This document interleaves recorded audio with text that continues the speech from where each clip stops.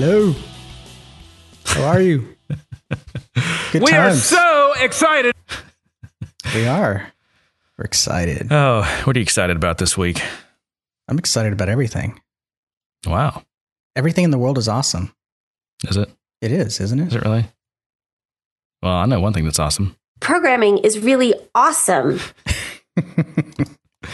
It Hey, is. and that's a good lead in for, I saw you had some programming stuff on your, I don't know if you want to start with that or not, but. Yeah, we can start with that.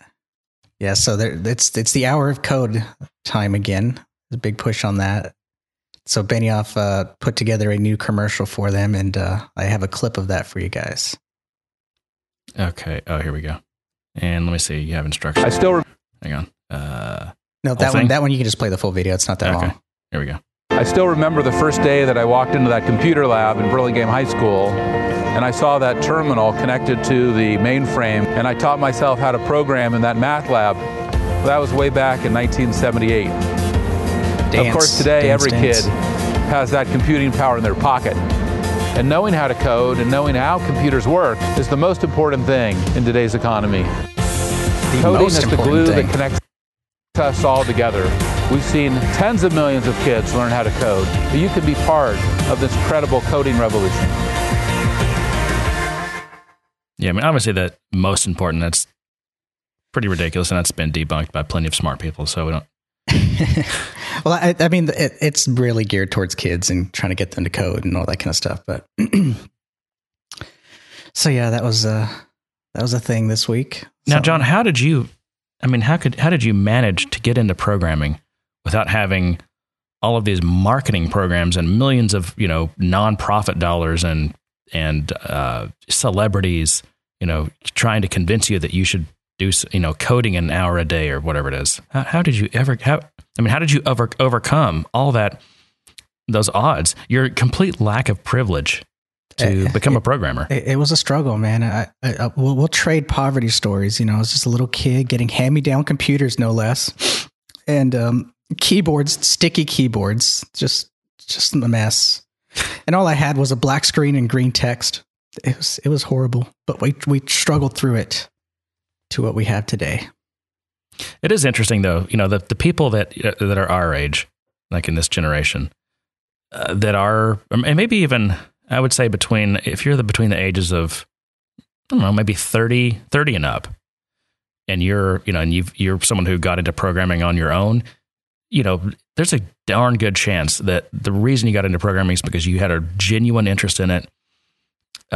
You worked hard, and you just, spent a lot of your own time as like a hobby, which I think tends to make the best programmers when people come to it from that kind of background. I think that's most things, though, not just programming, but anything where someone just has a genuine passion for something, and it's something they just do all the time, and they find a way to make money doing it. So, and my point is, I wonder, now that we've got computers in every classroom and iPads everywhere, and most people have computers at home, and there's internet, and then of course all these big marketing pushes to get people into programming. You're going to get a lot more people into the activity that wouldn't have gotten into it based on their own interest or whatever. And I wonder what that will do to the typical developer. I mean, what the typical developer will look like in 20 years from now. I don't know that really matters, to be honest. I think that stuff being out there and the accessibility, and of course having access to more information, especially how to do something. Whereas before, when we were younger, we'd have to find a book or buy a book or just tinker with something, or even some of the programs in there had a little help file that you can go in and try to see what a command was and then just experiment with it. So I think today you're better prepared at self-learning than any other time, but I don't necessarily think that's any different. Yeah, there's more people being exposed to it, but it's not going to change who becomes a good programmer. I mean, it's got to come from within. It's got to come from the person. I mean, I was the type of person that liked to know how things work and take them apart, even if I couldn't put them back together. I can't tell you how many tape decks or speakers I took apart when I was a kid, but that was just me. That was my nature. So I had that in me. Getting an entire classroom to code, you might expose it to a kid who says, "Hey, I really like this. I'm going to keep doing this," and they'll find their own drive and passion for it. But as far as increasing the people that are doing it, or even getting more people in general and saturating the market, I don't think that's going to happen. It kind of reminds me of have you seen the NFL's Play 60 campaign? Mm-hmm. Yeah, so it's trying to get kids to just get off their butts for an hour a day and do something. It kind of reminds me of that. Yeah.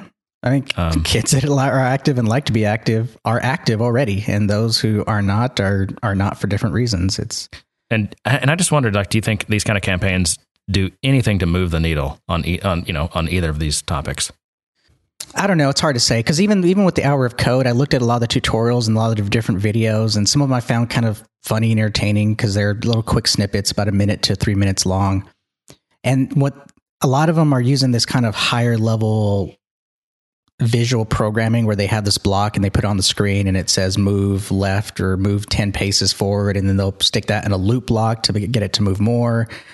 They'll get it to make a simple if statement and things like that. So it's at a very high level, very basic concept. So it's not going to do anything to show someone how to make a real program. It's going to show them how to kit together a bunch of different functions to do something. Basically, kind of what you do with Salesforce and things like that. But either way, it's not teaching you everything you need to know to actually make a good program. No, it's just exposure, right? Like, hey, this thing exists. And I'm sure because a lot of the times in this, this particular outreach initiative, you're going to have people with zero skills, and also people of a very young age. So it's going to have to be that the material itself, or whatever you call it, the curriculum or whatever, it's got to be very simple.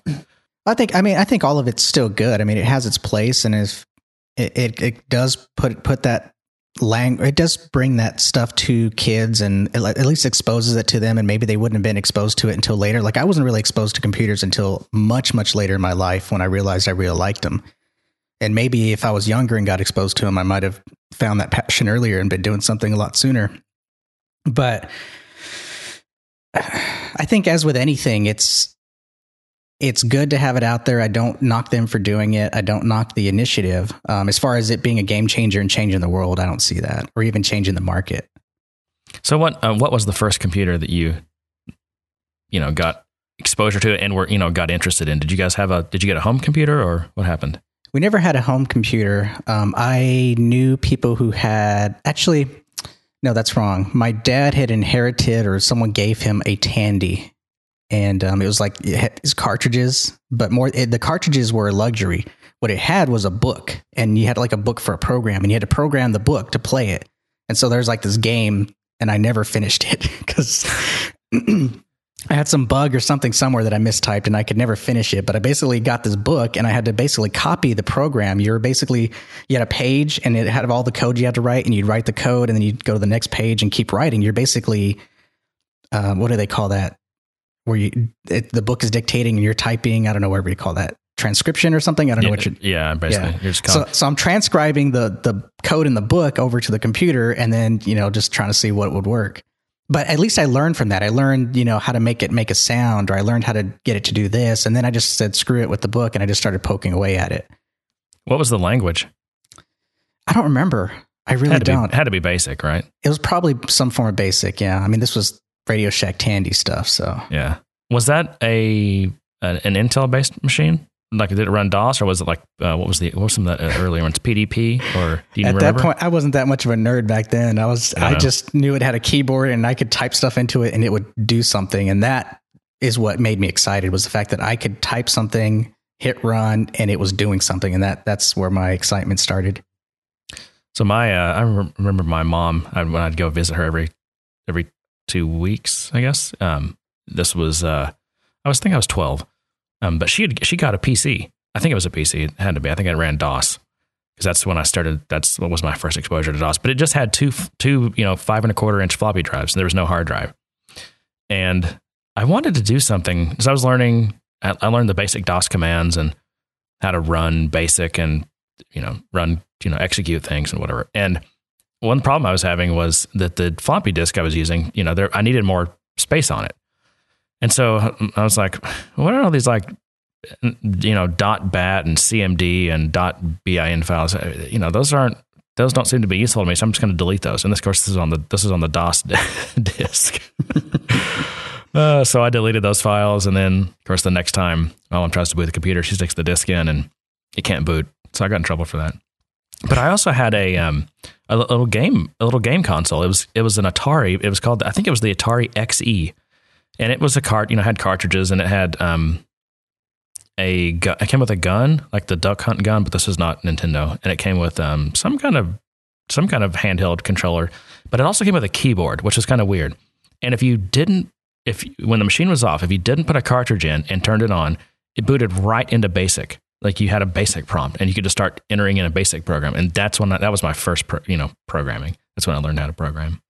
Yeah, I really didn't pick up actual program. I mean, that was something that I had, I think, for a year or maybe a few months, where I was just tinkering with it. And then later in life is when I got my first computer. I bought one of those computers they were selling at work that, used to be a workstation, but they were getting rid of it. And so they just sold it to the employees.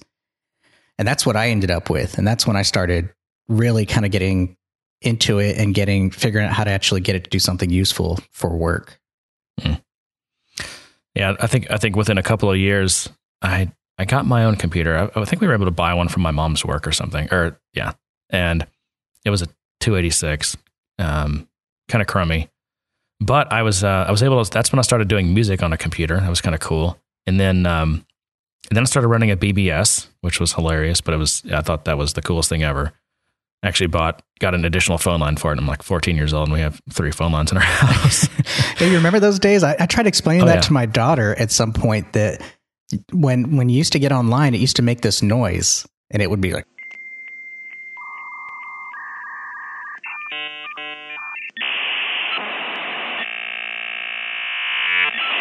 And she was like, "Huh? That's weird." And then I said, and then no one could call you because it was using the phone line. What?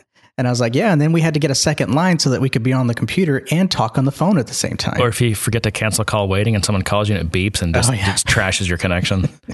And she's just looking at me like, that's crazy. She doesn't understand, because she has, and not only does she have internet, but she has, and broadband internet, she has always on instant access to a fiber line, because we have Fios. So she's got as much bandwidth as she wants. She never has to wait for anything. She'll never understand what rendering a page on a 300 baud modem looks like. No. Yeah, those were the good old days. But yeah, I mean, I spent, oh my gosh, when I was in high school, I think there were days that I spent probably 18 hours in a day on BBSs. Just ridiculous. I got totally addicted. And like I said, I was running my own, and it's mainly people I knew that were members of it, but it was I don't know, it was fun. And then of course the internet, I got a Slip account. But didn't know what I was doing very much, because it was, you dial up into the Slip account, and you'd get basically like a Linux prompt. I think it was a shell account. So I would, just drops you into the shell on some system, into like a bash shell. And of course that's when I, started teaching myself, more Unixy stuff. Did I say Linux? I'm sure it was not Linux. I'm sure it was probably some kind of BSD, but, and that was before the web, I think. This was had to be 92, 93. When was maybe that was when the web kind of was born. But Netscape didn't exist yet. So I think the browser I used was Mosaic, the first one, I guess. I can't remember. But you're dating yourself, man. You're an old school nerd. I know. Well, it used to be, when you told these kind of stories, it was punch cards and time sharing and all that kind of stuff. But we're not going to have those stories because too young for that. But it's always fun to try and tell the kids what life was like back then. There was no cartoons on all the time. There was no internet. There was no Netflix. We actually had to get outside and do stuff and play with each other and stuff. No, what's the little photo sharing app that everyone uses now? Instagram? No Snapchat. There was no Snapchat. I saw Snapchat the other day for the first time. I saw someone use it. And I was like, oh, what's that? And they're like, Snapchat. I was like, oh, okay. Never seen that. They could hardly believe that I'd never seen Snapchat. I'm like, man, I don't have time for that. You're an old fogey. I know.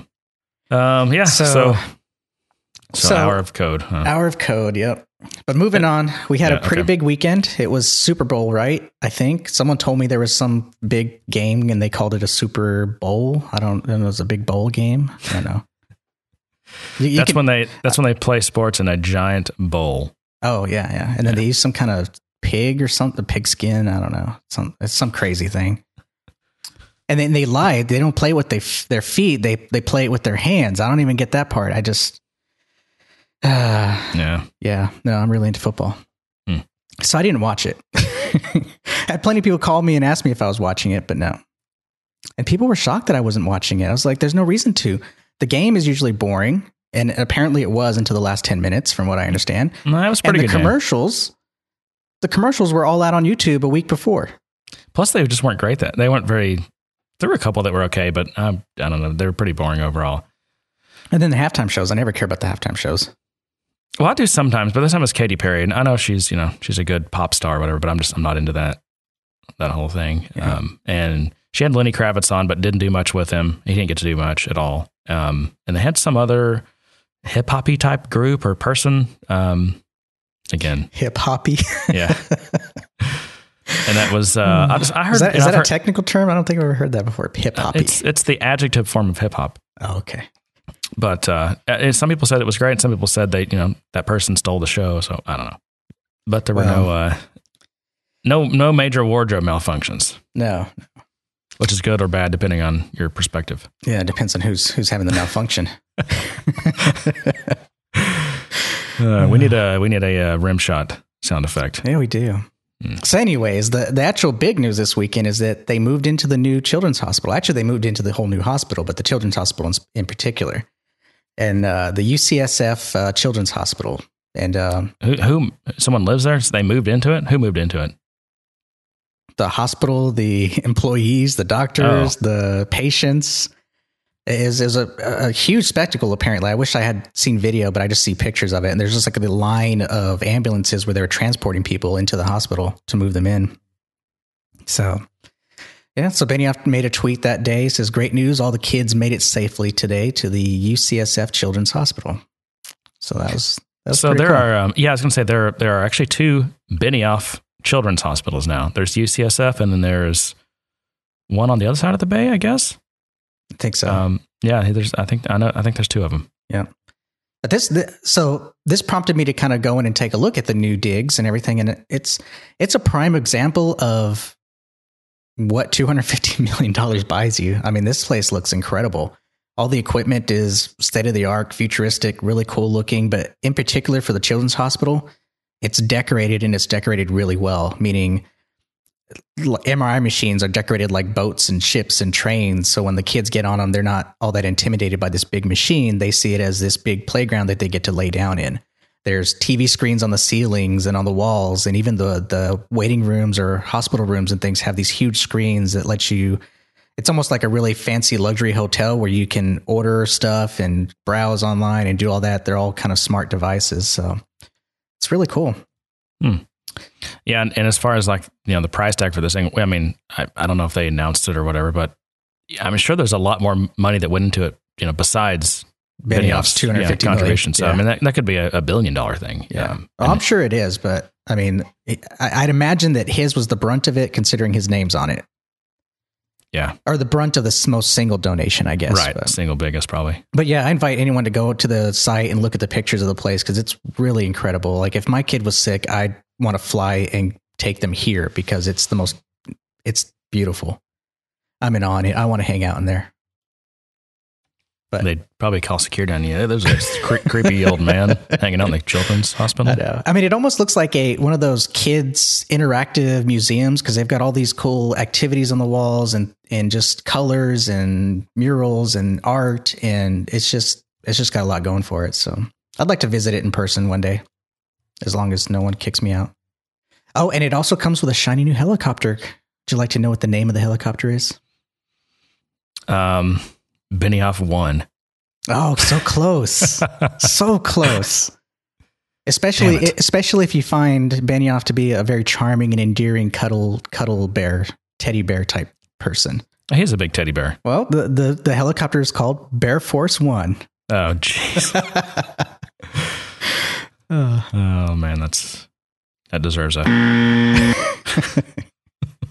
Speaking of jokes, I was talking to my brother. He's he started listening to the podcast just to find something to make fun of me about because he likes he must be really bored. He likes to get into things I'm into and then make fun of me for it. So his running joke right now is putting on his best nerd face and holding his hands really close to his face and acting like he's typing. It's harder to describe than it is to see, but to see this big hulking army guy crinkling up and trying to make fun of me being a nerd. So anyways, his suggestion was that I be more funny and come up with more jokes. And so I thought I'd try a few jokes out. Oh dear. Brace yourselves, listeners. All right. This could be bad. This requires participation. Okay. Knock, knock. Oh, I was going to say it's a knock, knock joke. Knock, knock. Who's there? No bell. No bell who? No bell. That's why I knocked. It's like, okay, I've got another one. I'm sure your kids would like that one. Yeah, I mean, again, I'm hoping that this wins big with him. He seems to find these funny. So, okay. Knock, knock. Who's there? Leaf. Leaf who? Leave me alone, man. You the one who knocked. All right, my last one. My very last one. Punch you. Knock, knock. KNS. Tank. Tank who? You're welcome. Okay. You know what's really bad about what you did there? What's really bad is you said who's there in Spanish, right? Yeah. And the joke is misinterpreting tank who as someone saying thank you with an accent. With a more of the probably a more so that was very Asian accent. Asian, you know, like someone who has a strong Asian accent of some sort. It's hard for them to pronounce the TH sound. All right, so I did my due diligence. That was a racist joke, John. No, you made it racist. No, the joke is fundamentally racist. It's intrinsically racist. There was nothing I could do. Oh, well, Don't drag me into your racism. Leave it to me to find it.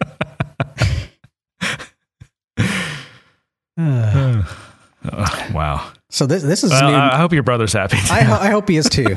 Because we just lost. He better be rolling on the floor laughing. We just lost both of our listeners. He better be rolling on the floor laughing for those. Man. Did you hear that Microsoft bought a calendar app? I did see that for $100 million. I didn't know calendar apps were worth $100 million, man. It's funny because how long has Microsoft been trying to make a decent calendar app? 20 years? Since forever. And they've never succeeded. And for some reason, and I don't understand this, but apparently, and it's just like email apps, it's like a white unicorn, or whatever. You know, it's unachievable. Well, it's productivity, and it's a matter of whatever is productive to you is not productive to someone else. It seems like it'd be a relatively simple problem, and it turns out it's incredibly complex, and it's a moving target because the technology behind how people want to, you know, do things like schedule meetings and collaborate and, you know, calendar formats and all this kind of crap. I mean, it's just very difficult. So it doesn't surprise me that, you know, this entrenched behemoth Microsoft, who's been trying to make a calendar app for 20 years, you know, decided to buy something from a small, you know, nimble startup. Well, maybe we should, with that thought, maybe we should come up with our own calendar and sell it for $100 million. I was thinking the same thing. I've got to get in on this scam. What else can we do that might be worth $100 or $200 million? Maybe how about a CRM system?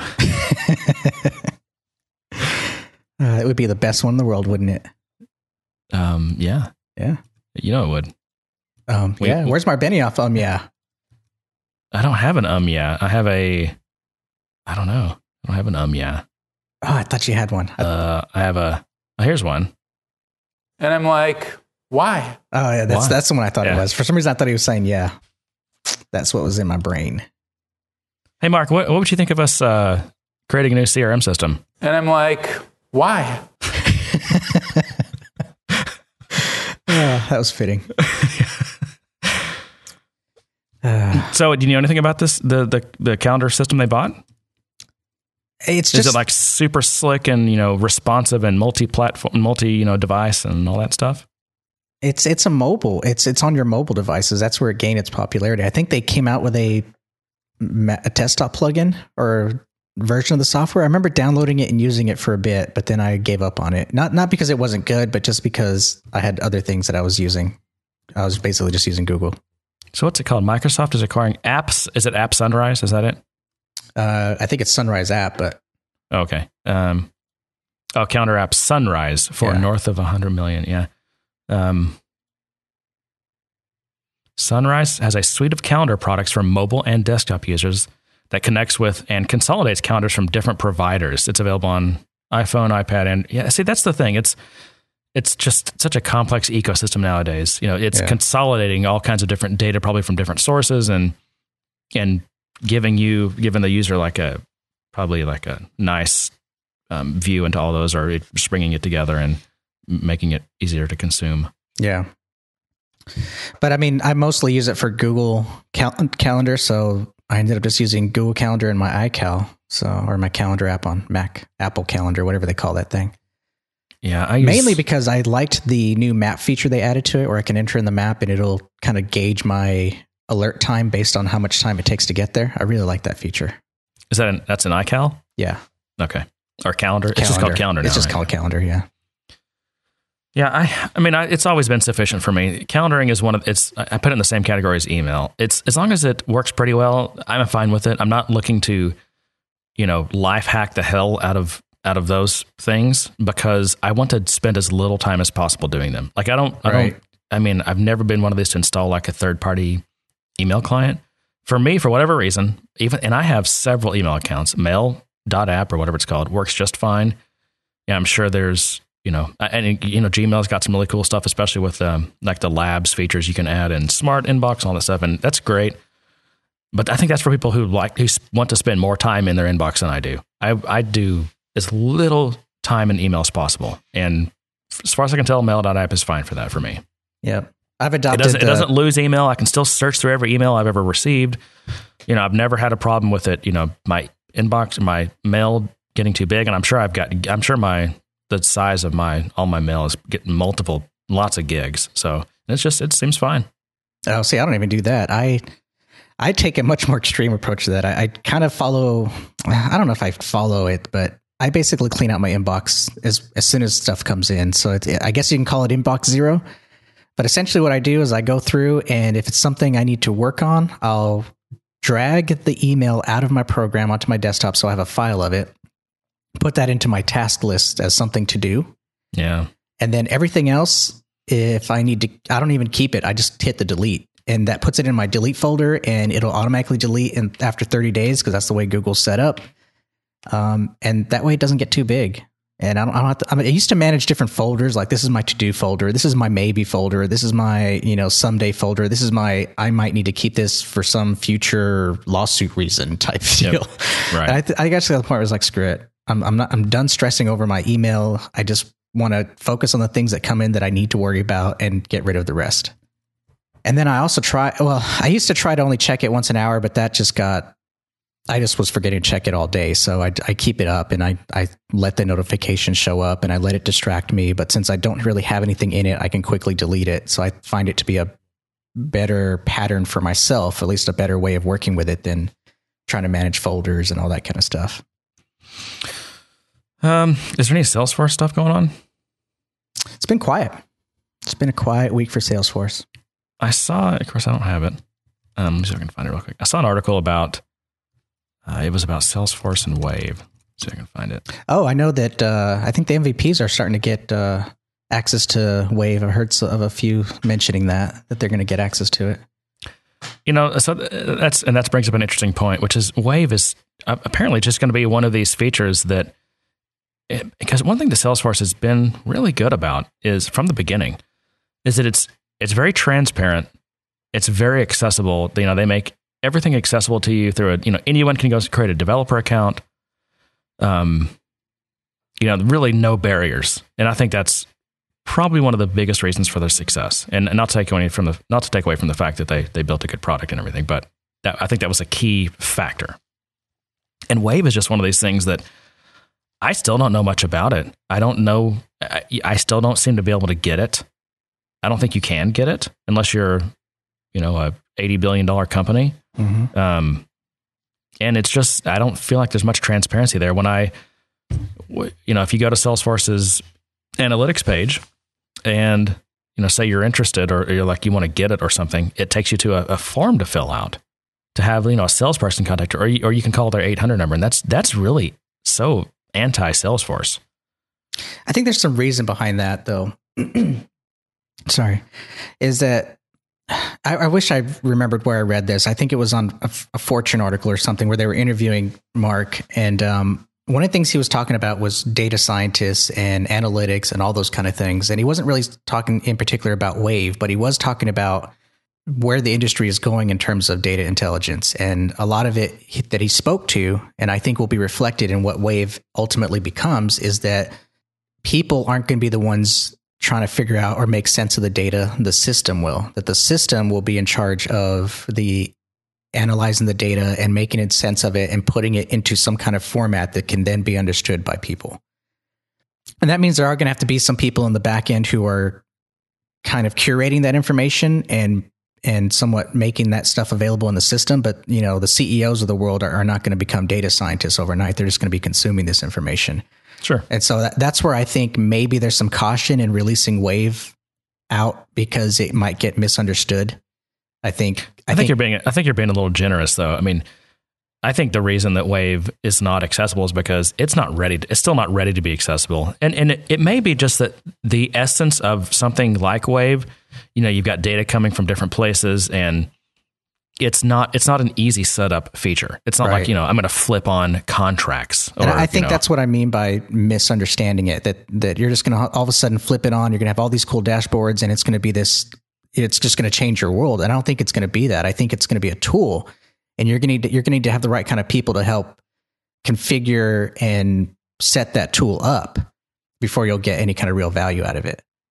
Yeah. I still think obviously it's analytics, it's business intelligence, and that's continues to be a key thing. And there's, of course, just the space is growing. So I'm sure Salesforce will figure it out, and they'll land at some place that is a balance between, this is a complex product and it's a complex setup, and we just don't want to give it to you and have you just fall on your face. Balance between that and, accessibility and transparency, Right. But it's just going to take time. And, they really announced it. I have no doubt still that they announced it too soon. I mean, it was just, is what it is. But yeah, so this article, this is from, I don't know what this is, CMS Wire. The hell is that? It said, okay, so when they announced it wasn't available, critics said it cost too much. And after 2 years of development, it's too little too late. That's what people were saying then. A quieter formal launch came about 2 weeks after, I guess that was after Dreamforce. Big pilot clients like GE Capital and EMC signed up. And so now we're at the 100-day mark, and Salesforce officials claim Wave is generating strong interest among its customers. That's that's what you say when you... That's what you say when you're a publicly traded company. Yeah, and you actually don't have, it's generating interest. So they're planning an update to it in mid-February. Well, that's interesting. We're on target. Our first 100 days have seen amazing customer success stories, said Anna Roseman. She runs analytics. We've had tremendous momentum. Blah, blah, blah. That's just a bunch of crap. Okay, this is interesting. Obviously, we've had a lot of pilot customers close. So I think, and they don't say what that means, but I'm pretty sure what that means is, let's say they had, 100 pilot customers.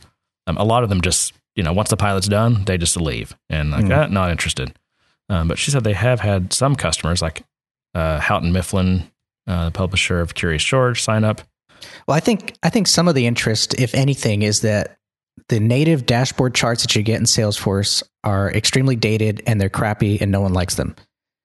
That's a little harsh. And it leads into kind of an update that I wanted to make, and that was, but I'll let you finish your point first, but just know that I have an update to make about that, because I think this stems from just people wanting better access or better dashboards from Salesforce that they're not getting. Yeah. So, basically, so Anna Roseman, she's saying here that, customers were confused about whether Wave was a discovery tool or something you could just, according to this, plop on top, that's a technical term, of a BI platform. And they're acknowledging that they have to do more education about the capabilities and how it's supposed to be used and stuff. And then there's the question here, does it cost too much? The administrative tools of Wave, called Builder, cost $250 a month per seat. Even the version for business users, called Explorer, is $125. And add to that the basic license of $40,000, which is in addition to any other site license paid by existing Salesforce customers. And I think when I heard that number 3 months ago, it's supposedly $40,000 a month. Seems crazy, but maybe I don't know. I guess, if Wave is super valuable, then maybe that makes sense for some customers. Yeah. Well, obviously just the biggest customers. But anyway, it says, all in all, Wave costs more than Salesforce charges for its sales and service products put together. Though they're saying that there's probably a lot of discounting going on at this point. Yeah, that's definitely true, especially from these pilots that are, I guess, signing up to actually start subscribing to it. But and then she presents, sorry, I got to interrupt you, this false dilemma. It's far cheaper for customers to use Wave than for companies to build their own data centers. What? Those aren't the two options. It's not like build Wave or use Wave or build your own data center. Yeah, I know. It doesn't replace the need for that. I know. It's just, like I said, it's a false. Again, that's confusion. If that's someone who, was she in the pilot? Is that what she's saying? Or no, she's like the product manager for Wave. Yeah, she's adding to the confusion because that's not right.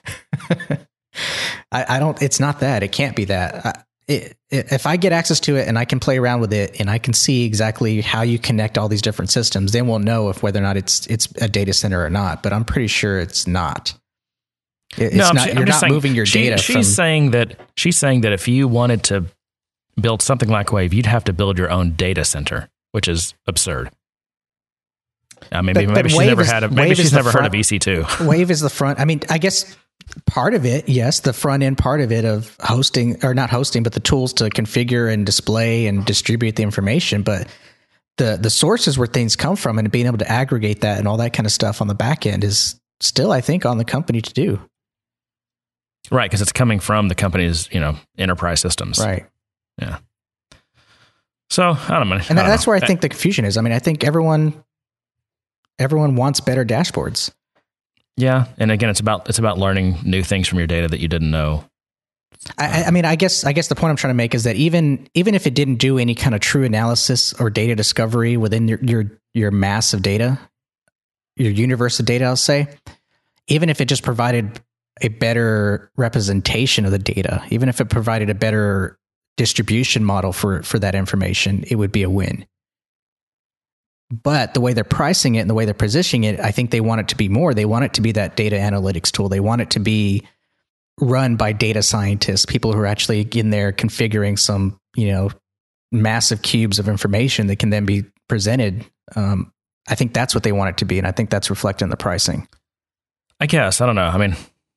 I don't know. When I watched that Wave keynote by the French guy, I didn't hear much about having to be a data scientist. I saw really fancy, easy to use, mobile apps and stuff. So, well, I hope they cleared that up, because I think that's called selling the sizzle. Yeah, exactly. Well, while we're on the subject of dashboards, I have an update to make, because I had said a few things about my favorite subject, Squid, about the charting, and I actually recently, for about a week or two now, have gotten a chance to, actually it's only been about a week, actually start implementing and play around with them and do some real world stuff beyond just kind of tossing them on a screen and configuring a model and displaying some charts. And I found some interesting things out. One is that I actually can create my own data set and present that to the chart. However, it's not the way I thought I would have to do it. I essentially still put the chart on the screen. I still attach a data model to it so that it can get refreshed at the right point in time.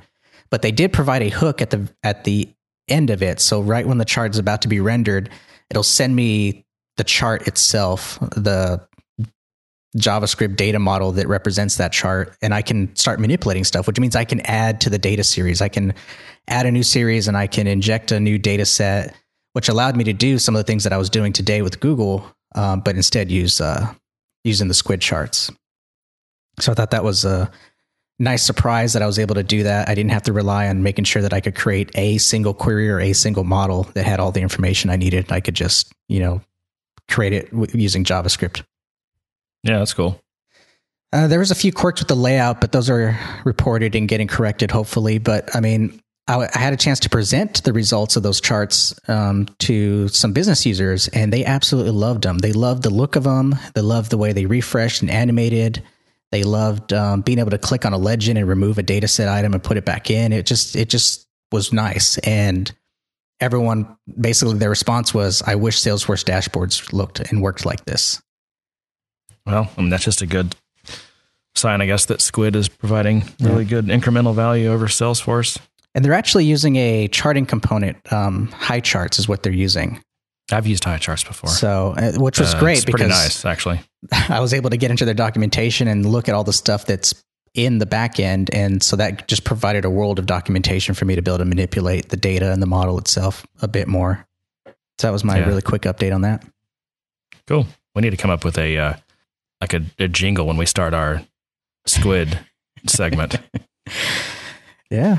Well, I've been doing a lot of work with it. It's been fun work because I get to do a lot more JavaScript. I get to do a lot more HTML and CSS type stuff. I'm not having to deal with Visualforce as much. Although there are some cases where I was like, man, I wish I could just use this Visualforce, or there are things that Salesforce provides a Visualforce tag for that generates something that they do internally, like Chatter or some kind of the social feed bar that they have now. Those type of things are what I miss because I can't really inject those. I have to basically recreate that from scratch.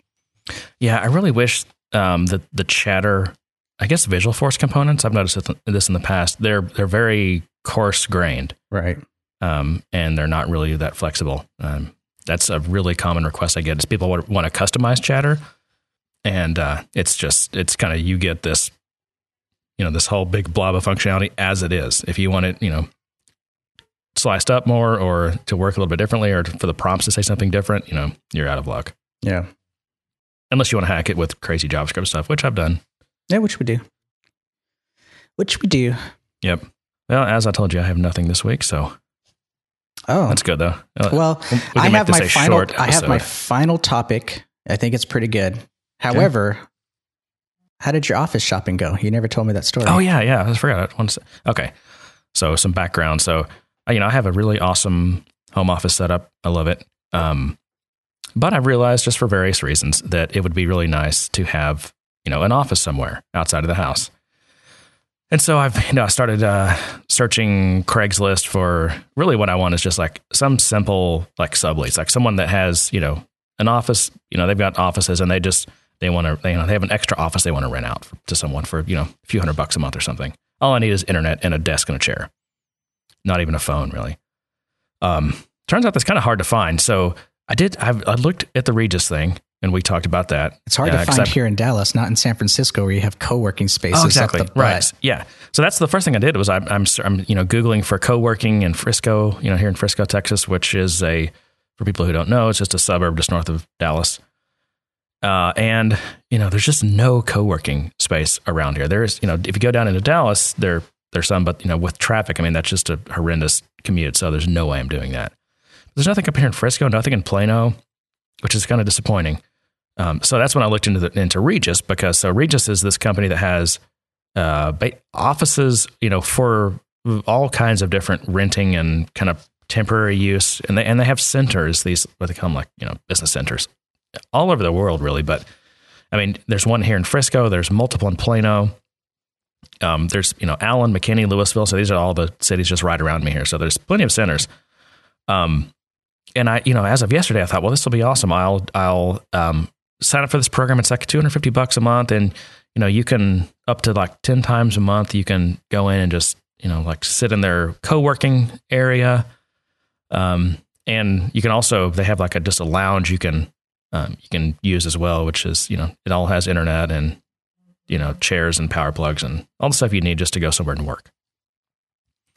And so it turns out that the centers around me, both Frisco and the two Plano ones, don't have a co-working space. So that $250 a month plan, which gets you, it's either 10 or unlimited use of the co-working spaces. I wouldn't even be able to use that. It would just be a complete waste because they don't have co-working spaces. I have to drive further away to some center that does. And I think they were telling me that the only ones that do around here are the ones in Dallas. But the thing that really irritated me was that they didn't really tell me that. I had to probe and do all this research on my own. I mean, they were very willing, like these local people, to sell me something that I was not going to be able to use. And so then I thought, well, fine, I'll do the one where you're basically getting an office, right? So it's a similar type of thing. You can just pop in and grab an open office. Whenever you want. You do have to, it's probably smart to reserve them. You can do that on their website ahead of time. And thought, well, okay, this is going to be more expensive, like $450 a month, something like that. But I'll just do that. And then I looked, and the centers near me are completely booked up. They don't have offices available, so I wouldn't be able to use that either. So I'm basically just completely writing off Regus and going back to searching for a company or a bank. I mean, and this, there's a couple of banks that I need to follow up with that, have just an extra office they want to rent out for like a 6-month term, and some of them are even month to month. So yeah, I don't know. Would you get to use their internet or anything like that? Or you'd have to they let you, they let you use their internet. And, the ones I've read said that they have, high quality, high speed internet, which is, everyone says that. It's the question is when you do a ping test, do you have reasonable latency and all that kind of stuff? Yeah. But it's hard. It's hard around here to find somewhere to work. I know. I don't want to sign, a 3-year lease on, 3,000 square feet of office space. So it seems like there'd be a market for that. As many times as I go into Starbucks and it's filled with people in their damn notebooks, I can't. I know. I just can't go. I can't find a place to sit down and work. And it does seem like there's a market for that, which is why it's so dumbfounding that it doesn't exist. Yeah. I mean, obviously co-working spaces exist. And they're usually, like I've seen some that, it's like, you pay like a membership fee, like $100 or $200 a month, and you can just pop in whenever, and sit down, just grab a chair at a table or something and start working or whatever. They just don't have them around here, which is weird because Frisco's like this hot growing city with, we've got the $5 billion mile and Cowboys are moving here and all these companies are relocating here. Tons of Class A office space here already and tons more that's being built. Just nothing. So there's a new business venture for us, Jeremy. We'll call it the Good Day Sir workplace, co-working place. Yeah. Yeah. And then you could the bonus will be you could watch us record live. How's that? Yeah. Was that kind of creepy the way I said that? It sounded creepy when it came out. That was creepy. We're all heading to creepy. We all know that. Yeah. You get it. Yeah. Oh, so yeah. So I'll this will be an ongoing saga, I'm sure, because this is just not going to be easy. But I hope to find something. Yeah. Anyway, you like music? Yeah. I know you're big on the audio. You do all of our audio for the podcast. You make sure everything's all right and nice and sounds good, even though I have horrible setup. Have you heard about Pono? We've talked about Pono. Yeah. Have we talked about it? Yes. At Dreamforce. That's right. Because yeah. So there was an interview recently with Neil Young, and I thought it was I thought it'd be nice to bring that up a bit since you're such an audiophile. Okay. But you can play the first clip because it's Neil Young saying what Pono is, which it's a word. Okay, hang on. What Pono is? Here we go. Pono is a Hawaiian word for righteous, the one, the original, the essence. Now, I'll give you one guess. Who do you think gave him that name? Aloha! He is so deeply entrenched in that. Because I don't see Neil Young as being the big Hawaiian guy. I see Benioff being the big Hawaiian guy. So I'm pretty sure Benioff gave him the name. I'm sure Benioff gave him the name. Wow. Well, you know what their first choice was, don't you? What? Well, it got rejected because they decided it was too hard to pronounce. I heard Pono in there a couple of times. Exactly. Yeah. They just shortened it. They just took the first 4 letters. All right. But I thought it was interesting because it's an interview and they were talking to Neil and they asked him a very interesting question that he had a very interesting response to. And it was about why DVD, CD audio just didn't cut it. So I'll let you play the second clip. Backing up a little bit more about the different formats that people tried. I mean, you were involved with DVD audio, I believe. I mean, We tried a lot of things. Like what? Yeah. Well, how did we get to this point too with digital? Okay. I mean, were there different places where you thought things could go in a different direction? Well, I always wanted to go as far up as I could. And that was, I wanted it to be as good as it could be. That was what I've always wanted for my music and for my music listeners and for everybody's music and for all of their listeners. So when the It's the right clip, right? Yeah. Okay. CD was the standard, we started realizing in DVD audio, DVD was capable of doing much more than the CD. And it was another disc, so what's the difference? You get a DVD player instead of a CD player. But somewhere along the line, some people made some big mistakes and decided that DVD audio was going to be 5.1, and it was going to be like music surround sound. Right. And that didn't work because every house, almost every house, is run by a woman. Okay? Ooh. That's that war on women. Oh, wow. Okay. That didn't work. What are these boxes in my living room? This is no good. It was just the most simple, basic screw up anybody Speaking ever as someone did. who has tried to implement a 5.1 audio solution in his come home, I on. can agree. Yeah.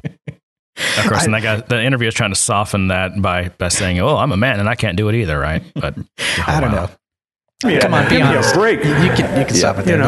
I got nice furniture here. I can put these boxes in here. Right. Oh, so women, all they know about is furniture and fashion. They don't know about. I can handle 2 speakers. I'm used Right. to that. I've accepted that in the past. Right. But this Right. is not it. You So want- it's a you want me to furniture. stand where to listen to- Furniture stood in the way. That's what it was. Furniture was in the way of audio. Furniture and women was in the way of audio quality. Now, let me ask you, John. Put you on the spot. No. Does he have a fair point there? Even if it may not be politically correct. As a married man who's a gadget freak who likes to buy gadget things and stick them in the house everywhere, he kind of has a point. My wife on a number of occasions has wondered where I'm going to put that speaker and how I'm going to run the cable, and am I going to have messy cables running along the walls or in the ceiling, or am I going to chop holes into her walls so I can mount speakers into the ceiling? Yeah. So Was there any backlash from that? I don't know. It was a one-way interview. I mean, there were a few questions towards the end, but yeah. I don't know. How do you feel about the subject of FLAC versus MP3 audio? I mean, we've talked about this a little bit before. I think that, with the exact same headphones and everything, that hardly anyone can tell the difference between a 16-bit depth and 24-bit, or between the standard 44.1 kilohertz and 96 kilohertz. It's just. But are you for the higher quality audio? I mean, does it make that much of a difference to you? Or are you just happy with the MP3 compression? That's like asking if I'm for women's suffrage. No, it's not. Another question is: are you for 5K or 8K televisions, or you think 4K is the upper limit? Well, so okay. I mean, there are plenty of people who say that our eyes won't be able to differentiate it at a certain 4K point, and why go any further? 4K is a little bit more nuanced because 4K the standard, even though it's not even finished, will bring us more than just 4,000 horizontal lines of resolution. It will also have more a broader, what do you call it? Color gamut. And according to some of the stuff I read, that'll actually make a bigger difference than anything else, because we were just talking about this the other day, right? If you have a 70-inch TV, most people can't tell the difference between 720p and 1080p. So what's the point of, and of course, 1080p being essentially 2K. Right. So, I guess with 4K, I mean, if you have a very large display and you're sitting really close to it, you can probably tell the difference between 2K and 4K, but no one does that. People like to sit, 6 to 8 to 10. I mean, hopefully like at least 10 feet back from your TV to watch it. And even if you have a 70-inch TV, you're not going to be able to tell the difference between 2K and 4K. But the color gamut and some of these other features that they're trying to standardize, I think will make a difference. It will get, a better picture. So is it just a matter of people thinking they hear something better, kind of like a generic versus a name brand, where it might even be made by the same company? Well, that's why it has to be basically like a blind test, because I mean, the psychology is so strong. If you think you're especially with things like, does something sound better? I mean, you're gonna think that you hear a better product, a better signal, a better sound. Yeah. And so it has to be a completely blind, test. Yeah. And there was an article, it was an Apple Insider article, and the title of it is Neil Young's $400 Pono high def music player loses to Apple's iPhone in blind audio test. Exactly. And of course, Apple, now they're doing, probably 256 kilobit per second, what is it, MP3 or AACs or whatever, right? Mm-hmm. And those are those are 16-bit depth, 44.1 kilohertz sampling rate, encoded with, approximately 256 kilobits per second, which is, probably easily 10 times lower than the uncompressed audio. What is uncompressed audio for for 2 channels for stereo? Do you know? No. I mean, it's got to be like a megabyte a second. Yeah. Well, I mean, what about the audio format being non-DRM? Is it non-DRM? It's yeah, it is. Well, so is all other music that we buy nowadays. No, the AAC files that Apple produces technically kind of do have DRM on them, even though some of them do not. How do they have DRM? They're not locked. You can just take them and play them anywhere. I mean, they may have a signature on them, like yeah, they have a signature on them. Okay, so they might encode into it like who bought it, right? Who originally bought it? I don't know if it's deeper than that. I know that at some point they started releasing files that didn't have the DRM and some that did, so which means you could do more with them, convert them to MP3s or whatever you need to do. Yeah. But it's not DRM like the traditional, like, when you go to play your movie file, it connects to the internet and validates your digital, As far as I know, no. That. Yeah, but those Right. movie files do that. Okay. Yeah, I think DRM is just, even though they keep trying to prop it up with, whether it's the HDMI, what's it, is it UCP? No, what's the, I'm talking about? HDMI supports, it's got DRM on that. Basically, that's why you can't, nowadays, for most like TVs and things with DMI, you can't output to any of the digital ports. I'm sorry, to any of the analog ports. Because it would bypass, that would get you out of the digital world, which means they wouldn't be able to do any DRM. So my last clip, and we'll play that one, is the this is where I'm pretty sure that Benioff named it, but because he brings up Benioff for a little bit, but I'll let you listen to that. All right. Okay. Are you encouraging artists to use less compression and limiting? No, that's not the right clip. Artists are using compression. Okay. That was about compression that I decided not to play, but the one right before that. Okay. It's got to be fun. If it's not fun, it's not worth doing. And music is about having a good time feeling your soul, whether it makes you laugh or it makes you cry, just so long as you feel as much as you can. That's the mission of Pono. Spoken like a true artist. That's why we're sharing all of our technology with anybody who wants to make anything. If we certify it as being Pono, we'll show you how to do it. Any manufacturer that wants to make this kind of quality, we'll show you how to do it. Is he implying, there will be no license? Like, there's no license fee. Like, if you want to do it, we'll give you the whatever. We'll give you the blueprints or whatever it is. But you don't have to license this from us. That's what it sounds like. It sounds like if you want to use the hardware, you can do that. They'll certify. I guess they'll certify the hardware. But if you want to use the Pono name, they'll license that to you. Oh, okay. I wonder if there's a fee. Anyway. We worked for a long time, started back in 2000 working on this, talking with my friend Mark Benioff, and I said, we got to... Boom, name drop. Must be a way to use the cloud and to use all of these things. Well, they couldn't get Michael Dell in the group as well? Oh, he's running the machines, remember? Salesforce is running on Dell. That's right. Unless you have an HP SuperPod. Dell was too busy checking the Fitbit, making sure Benioff was still on track. Yeah. to bring music to a new level, back to where it was a long time ago, and bring digital up to where, to the realm that analog had attained. We must be able to do this. Technology is supposed to be an enabler. It's supposed to improve life.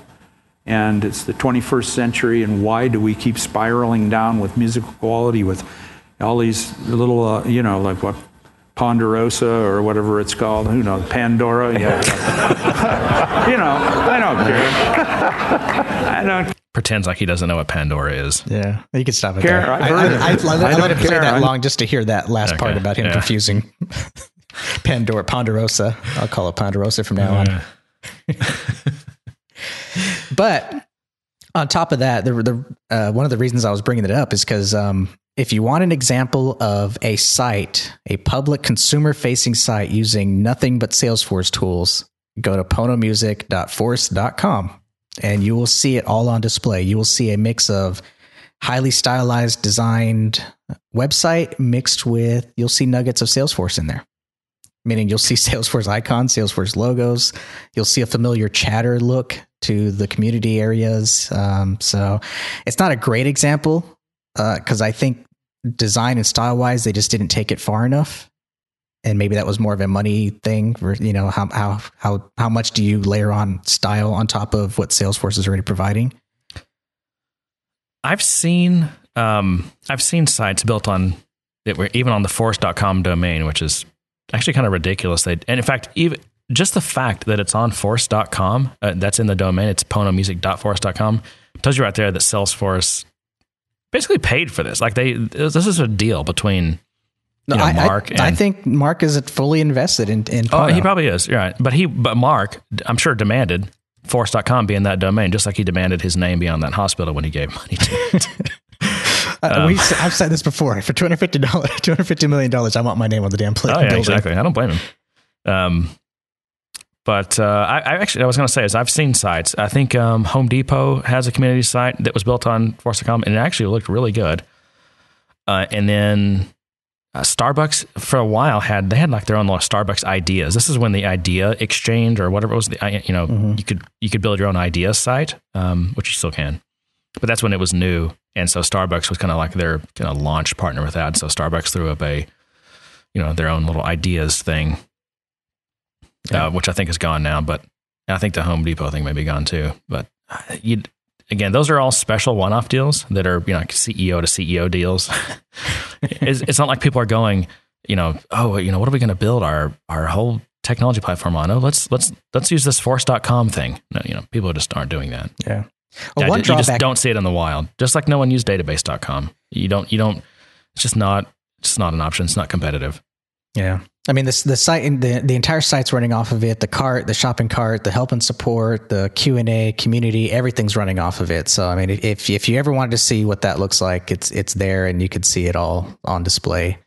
Even the only drawback is some of the things like you go into Q&A, they should have had a landing page in between because then it asks you to log in and just kind of takes you out of the workflow. It's kind of forcing you to log in and do something, which I did. And you see all the Salesforce community style listings and ID exchange and all that stuff. So it's weird though, when you click Pono community, I mean, it immediately makes you log in. Like, why can't I just browse the forums or whatever the community is? Yeah. That's weird. Pono's a really weird name too. Cause I'm ashamed to admit this, but every time I look up and I see the word Pono, whenever I'm clicking around, I, for some reason, inject an R in there. I read it as porno. I was sitting there, I glanced up, it says about porno. Yeah. I'm like, what's that? What did I land on the wrong screen? But my brain is just doing that to me. Be very careful when you're Googling for Pono. Yes, exactly. You might, because Google will be, you search for Pono, but did you mean porno? Yeah. Like, no, I really meant Pono. Could have a kill switch. No, I was looking for Pono, really, I swear. Where is it? Is it Google Trends that you can... it's like, let's compare. No, where do you go to search for keyword comparisons? Oh, I didn't know that it's a thing. Oh yeah. Let's see. Porno. You can see a chart that has them both. Oh, yeah, here it is. Yeah. So porno has, as of the most recent data, it's basically like 95 to 0. Pono is just not even on the map. I mean, not surprising. I mean, the internet was built for porn, so. That's not a fair comparison. That's like comparing. I know it's not. Jumbo exactly. jets to a drone flyer or something. I don't know. It's a toy helicopter. Paper airplane. Yeah. That's just. So that's Pono. Cool. That's all I got. And that's obviously all I've got. And to that, I say, good day, sir. You lose. You get nothing. Good day, sir. Oh, I forgot one more joke. Oh, well. Knock, knock. Good. We spared our audience. Yeah. Here we go. Knock, knock. Who's there? Interrupting Cloud. Interrupting Cloud. Awesome. It's awesome.